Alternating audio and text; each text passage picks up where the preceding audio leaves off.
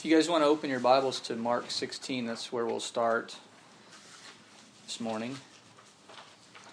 And we're going to bounce around quite a bit, not too much, but it'll be in the New Testament primarily. So I'll try to give you some time to turn when I mention a scripture. This is the final lesson in a series that I've been giving on what we commonly term, or maybe you've heard, as the 5 steps to salvation. So we'll be talking about the 5th step. The first 4 were hear, believe, repent, confess. And we've talked about those things. So today we're going to be talking about being baptized. There's a lot of controversy, I think, different shades of controversy too, around the idea of baptism. You could probably go out on the street and talk to any number of people and say 5 to 10 different people, and you may get 5 to 10 different ideas of what baptism is. For some people, it's not even a physical reality. For some people, it's not something you control. It happens to you. For some people, it is only a physical thing, and there's nothing spiritual whatsoever involved in baptism. We're not going to address every single controversy and misconception there is about baptism this morning. The approach I've been taking with these 5 steps to salvation is the same approach I'm going to take this morning, which is, 1, to warn you that salvation is not a formula that you keep. And sometimes we can fall into that idea when we sort of repeat 5 steps to salvation, 5 steps to salvation. You know, it's a recipe. If I can get someone to do this recipe, then that's good. I'm just going to leave them alone, go on to the next person, and use the recipe on them. That is not salvation. Salvation is a relationship with God. And there are different steps to that relationship with God. And that's why we fall into using things like formulas. So I will say that the 5 steps we've talked about, I believe, are necessary steps to take to be saved. So that's why I wanted to address this. There's nothing wrong with telling someone there are 5 steps to salvation. The Bible bears that out. That's one of the reasons I wanted to put this lesson together, is to show that there are scriptural reasons behind each of these steps: hearing, believing, confessing, repenting, and being baptized. I think the Scripture bears those things out. You must do those things. But those things are involved in a heart that wants a relationship with God. Those things in and of themselves, if there's no heart behind them, those things do nothing for anyone.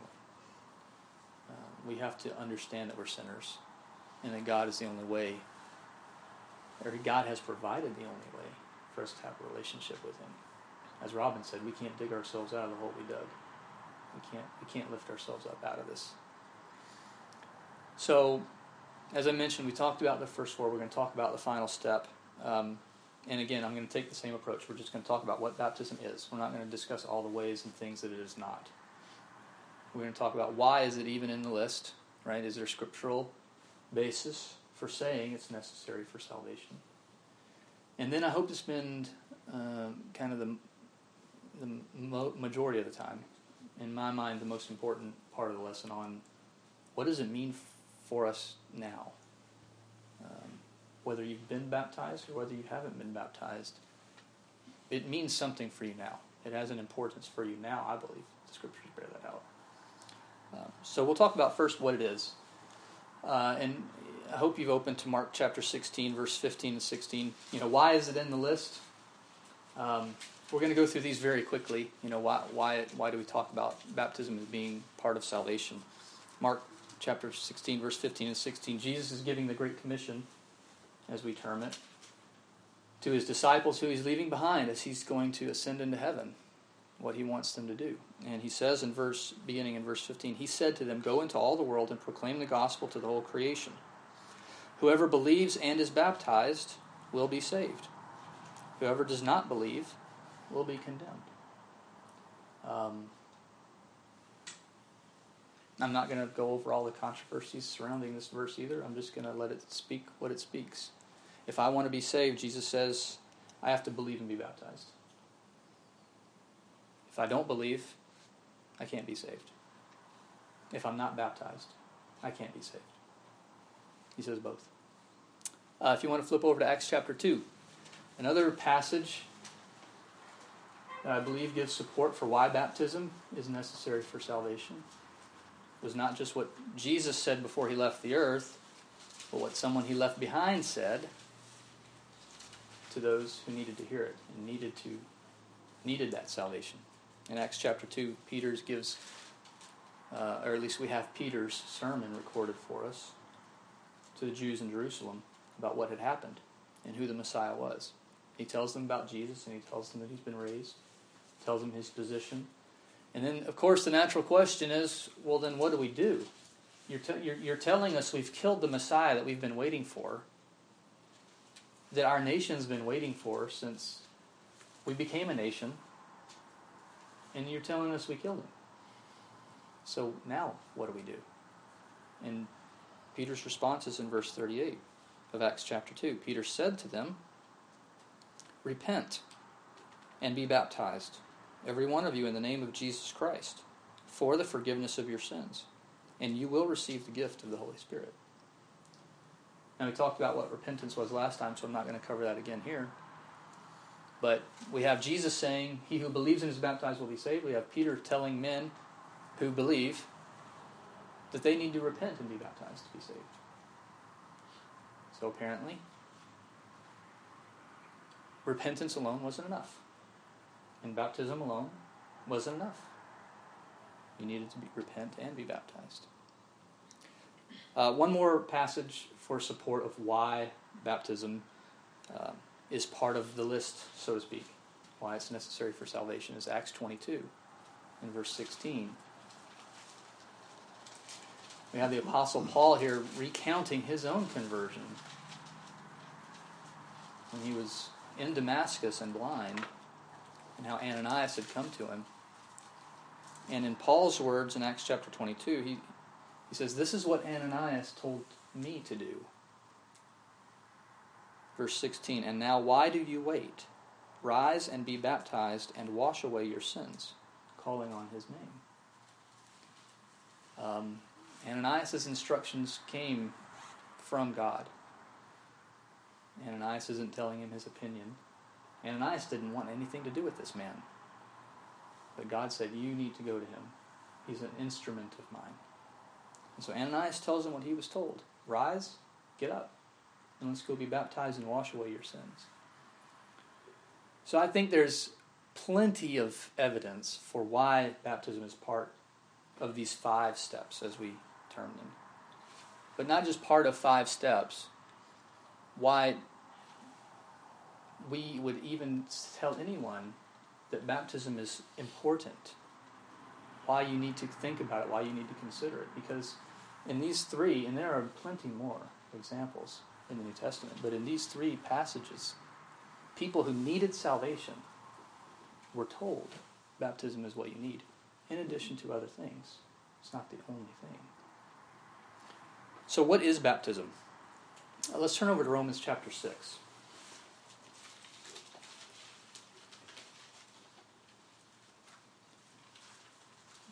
And so you tell me, okay, I need to repent and be baptized, or I need to believe and be baptized, but what is that?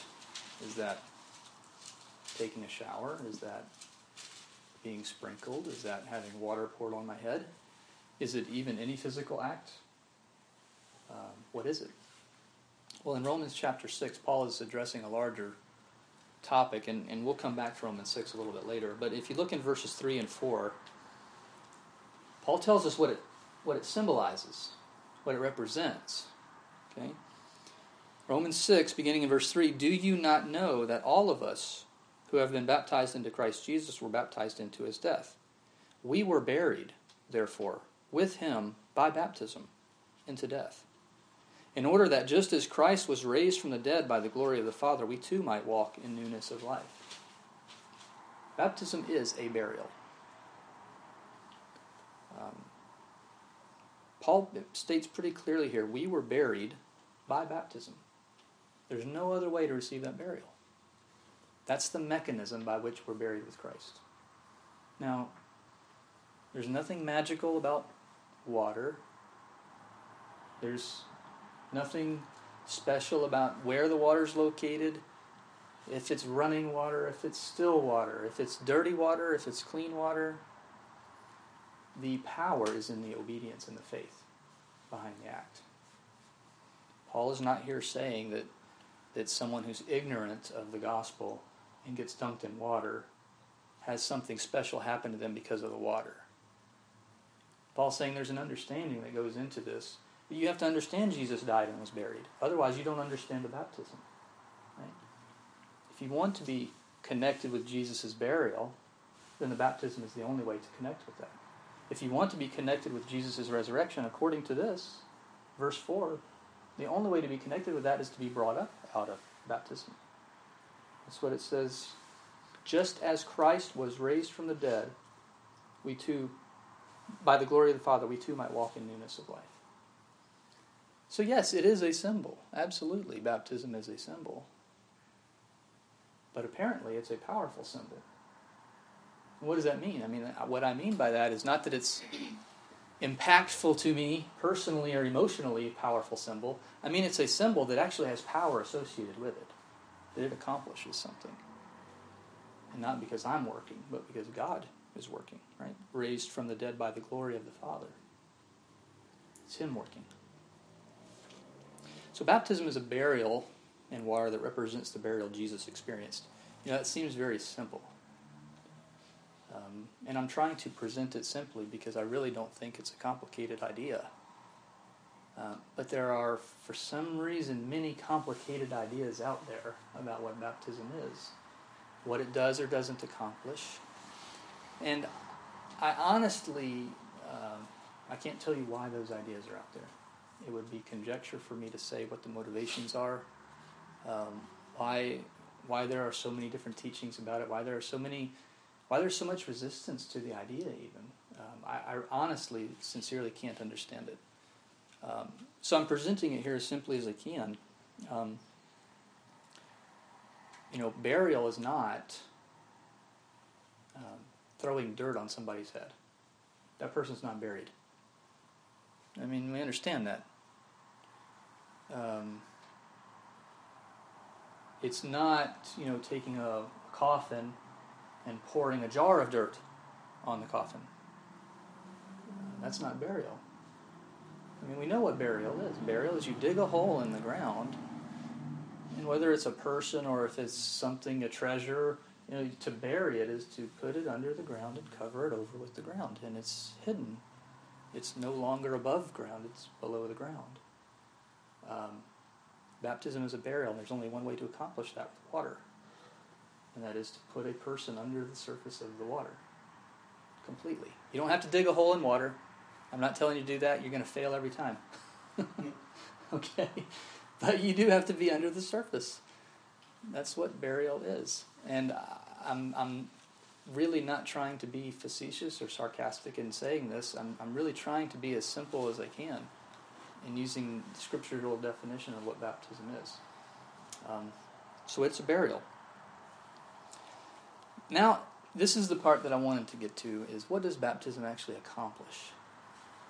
And this is where I think the most dangerous ideas in the world surround baptism here, is that many times the power is taken out of baptism. The teeth are taken out of it. God's working is taken out of it. And again, I can't really explain what that reason is. So I want to go back to Romans 6, and I want to look more deeply at Romans 6. As I said, Paul is addressing a larger idea here. He's not writing to the Romans trying to help them understand what baptism is and all the implications of it. What he's really trying to get them to understand is that they need to live a life that's not a sinful life. If you look in verse 1, that's where we are kind of jumping into this discussion in Romans 6:1. He says, "What shall we say then?" Right? He's just gone through this description of the wonderful grace that we have in Christ. In chapter 6, verse 1, he says, "What shall we say then? Are we to continue in sin so that grace may increase?" Well, that's a logical conclusion, honestly. And I think that's why he's addressing it.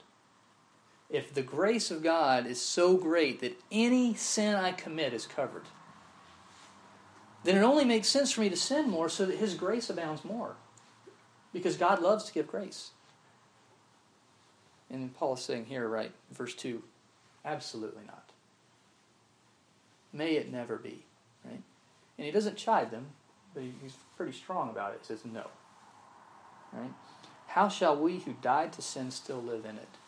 And this is what I want to get to when I talk about what is accomplished in baptism. Again, it's not something magical. There's a decision that takes place in our heart, I believe. A decision has to take place within us for that baptism to be effectual or effective. Right? So let's go ahead and read here a few more of these verses. May it never be, verse 2. How shall we who died to sin still live in it? Or do you not know that all of us who have been baptized into Christ Jesus have been baptized into his death? Therefore we have been buried with him through baptism into death, so that as Christ was raised from the dead through the glory of the Father, so we too might walk in newness of life. For if we have become united with him in the likeness of his death, certainly we shall also be in the likeness of his resurrection. Knowing this, that our old self was crucified with him, in order that our body of sin might be done away with, so that we would no longer be slaves to sin, for he who has died is freed from sin. You know, that question that Paul anticipates the Romans having about, well, let's just sin more. I mean, we kind of enjoy sin, you know, so why don't we just do that more? And then we have the added benefit that God's grace just covers it, so we get the best of both worlds, right? Paul is saying, no. When you were baptized, right, the reason for that baptism was that you were burying somebody who was dead. You made a decision that a life of sin is not a life you wanted to pursue, and so you crucified that old man. And when you crucify somebody, it's time to bury them. Right? He says that's what happens at that baptism. So you don't rise from baptism having buried somebody who's dead, and you rise a new creature and then go back to doing what the dead man did. I mean, that's the point Paul's making. So again, I'm not trying to establish some kind of mystical event here. I'm just reading Romans 6, really. And that's where I think the idea of the importance of baptism for those who are already Christians starts to carry some weight. Because what he's saying is, you need to remember that baptism, to remember that somebody was buried, and that somebody needs to stay dead. And that you don't need to become that dead person anymore. Right? You're a new person. You know, let's keep reading here. I like what he goes on to say here in Romans 6. In verse 8, now if we have died with Christ, we believe that we shall also live with him, knowing that Christ, having been raised from the dead, is never to die again. Death no longer is master over him. For the death that he died to sin once for all, but the life that he lives to God. Even so, consider yourselves to be dead to sin, but alive to God in Christ Jesus. Verse 12, therefore, right? Therefore, there's your conclusion. Do not let sin reign in your mortal body so that you obey its lusts. And do not go on presenting the members of your body to sin as instruments of unrighteousness. But present yourselves to God as those alive from the dead, and your members as instruments of righteousness to God. For sin shall not be master over you, for you are not under law, but under grace. I mean, I often go to Romans 6 to try to understand and describe to people what baptism is, but I miss this a lot of the time, is that what Paul is really saying here is that your baptism should help you define the rest of your life going forward. Who are you presenting your body as an instrument to? I mean, in this country, or maybe in this society, maybe it's all Western society, I don't know. We recoil at the idea of being an instrument of anybody else. I'm my own man. I act on my own volition, and nobody tells me what to do. That's a lie. That is an absolute 100% falsehood. What is Paul saying here? You always present yourself to someone as an instrument. You are either presenting yourself to God or you're presenting yourself to sin. There's not another option. Now, sometimes the sin makes us feel like we're the ones in control. Right? That's the lie. No, I'm not presenting myself to sin. I'm doing what I want to do. Well, why do you want to do that? Because your flesh is telling you to. Right? We don't like that idea. Because it's humbling is why we don't like it. It's humbling to think that we are an instrument of something. Whether we like it or not, we're an instrument of something. And Paul is using baptism here to say, use that as a foundation to know who you are presenting yourself to. You died, right, to sin. Sin's not your master anymore. He wants to be. He's going to come back on your door and he's going to tell you he's your master. But that man who was a slave to sin, he's dead. And you can tell sin that when he comes knocking. No, I buried that man. He's not alive anymore. But the danger is the danger that Paul saw in the Romans.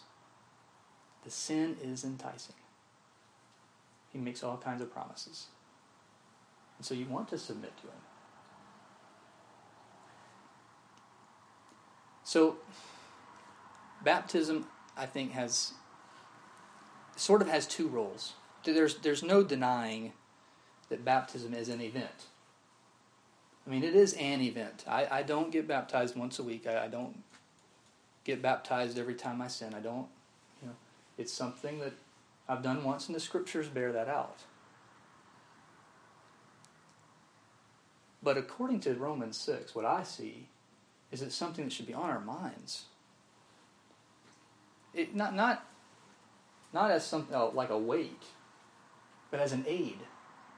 Right? When we face temptation, think about your baptism. Not the actual details around the event. The water was cold. I didn't have a towel. Not that stuff.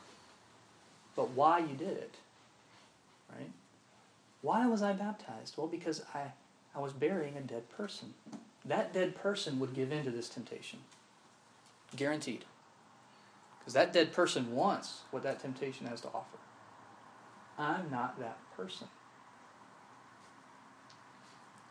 I'm not trying to say that that's an easy thing. But I think Paul's using that here to say that that's an aid you can use. Just to look back at baptism. So I said it's an event. What is the event, right? The event is a burial, right? We don't when someone passes away, we don't bury someone multiple times, right? Burial is a one-time event. The resurrection is the event, right? We talked about that. The glory of God, right, acts in that resurrection. And actually, I wanted to point that out. Look, if you look in verse 4 of Romans 6 again.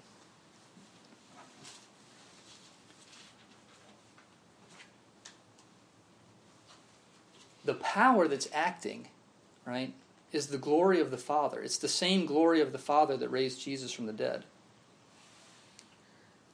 You see in verse 4, therefore we have been buried with him through baptism into death. Right? In the baptism, into death. So that that's an important word, like, similar to, in the same way that Christ was raised. Now, do you think that was a powerful event?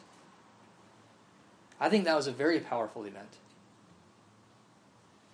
As he was raised in that tomb and walked out, so we too might walk in newness of life.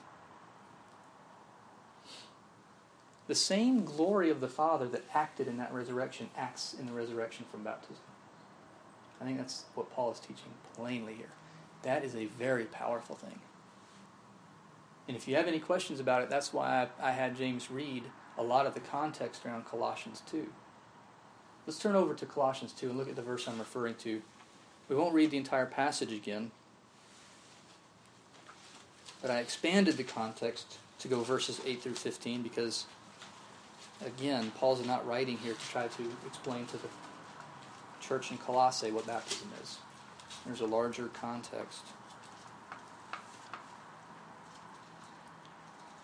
But let's look in verse 11 of Colossians 2. And in him you were also circumcised with a circumcision made without hands, in the removal of the body of the flesh by the circumcision of Christ, having been buried with him in baptism, in which you were also raised up with him through faith in what? Faith in the water? No. Faith in the working of God who raised him from the dead. I think we have two separate occasions where Paul is trying to explain to Christians who have already been baptized. I mean, that's why they're Christians, right? They've gone through this.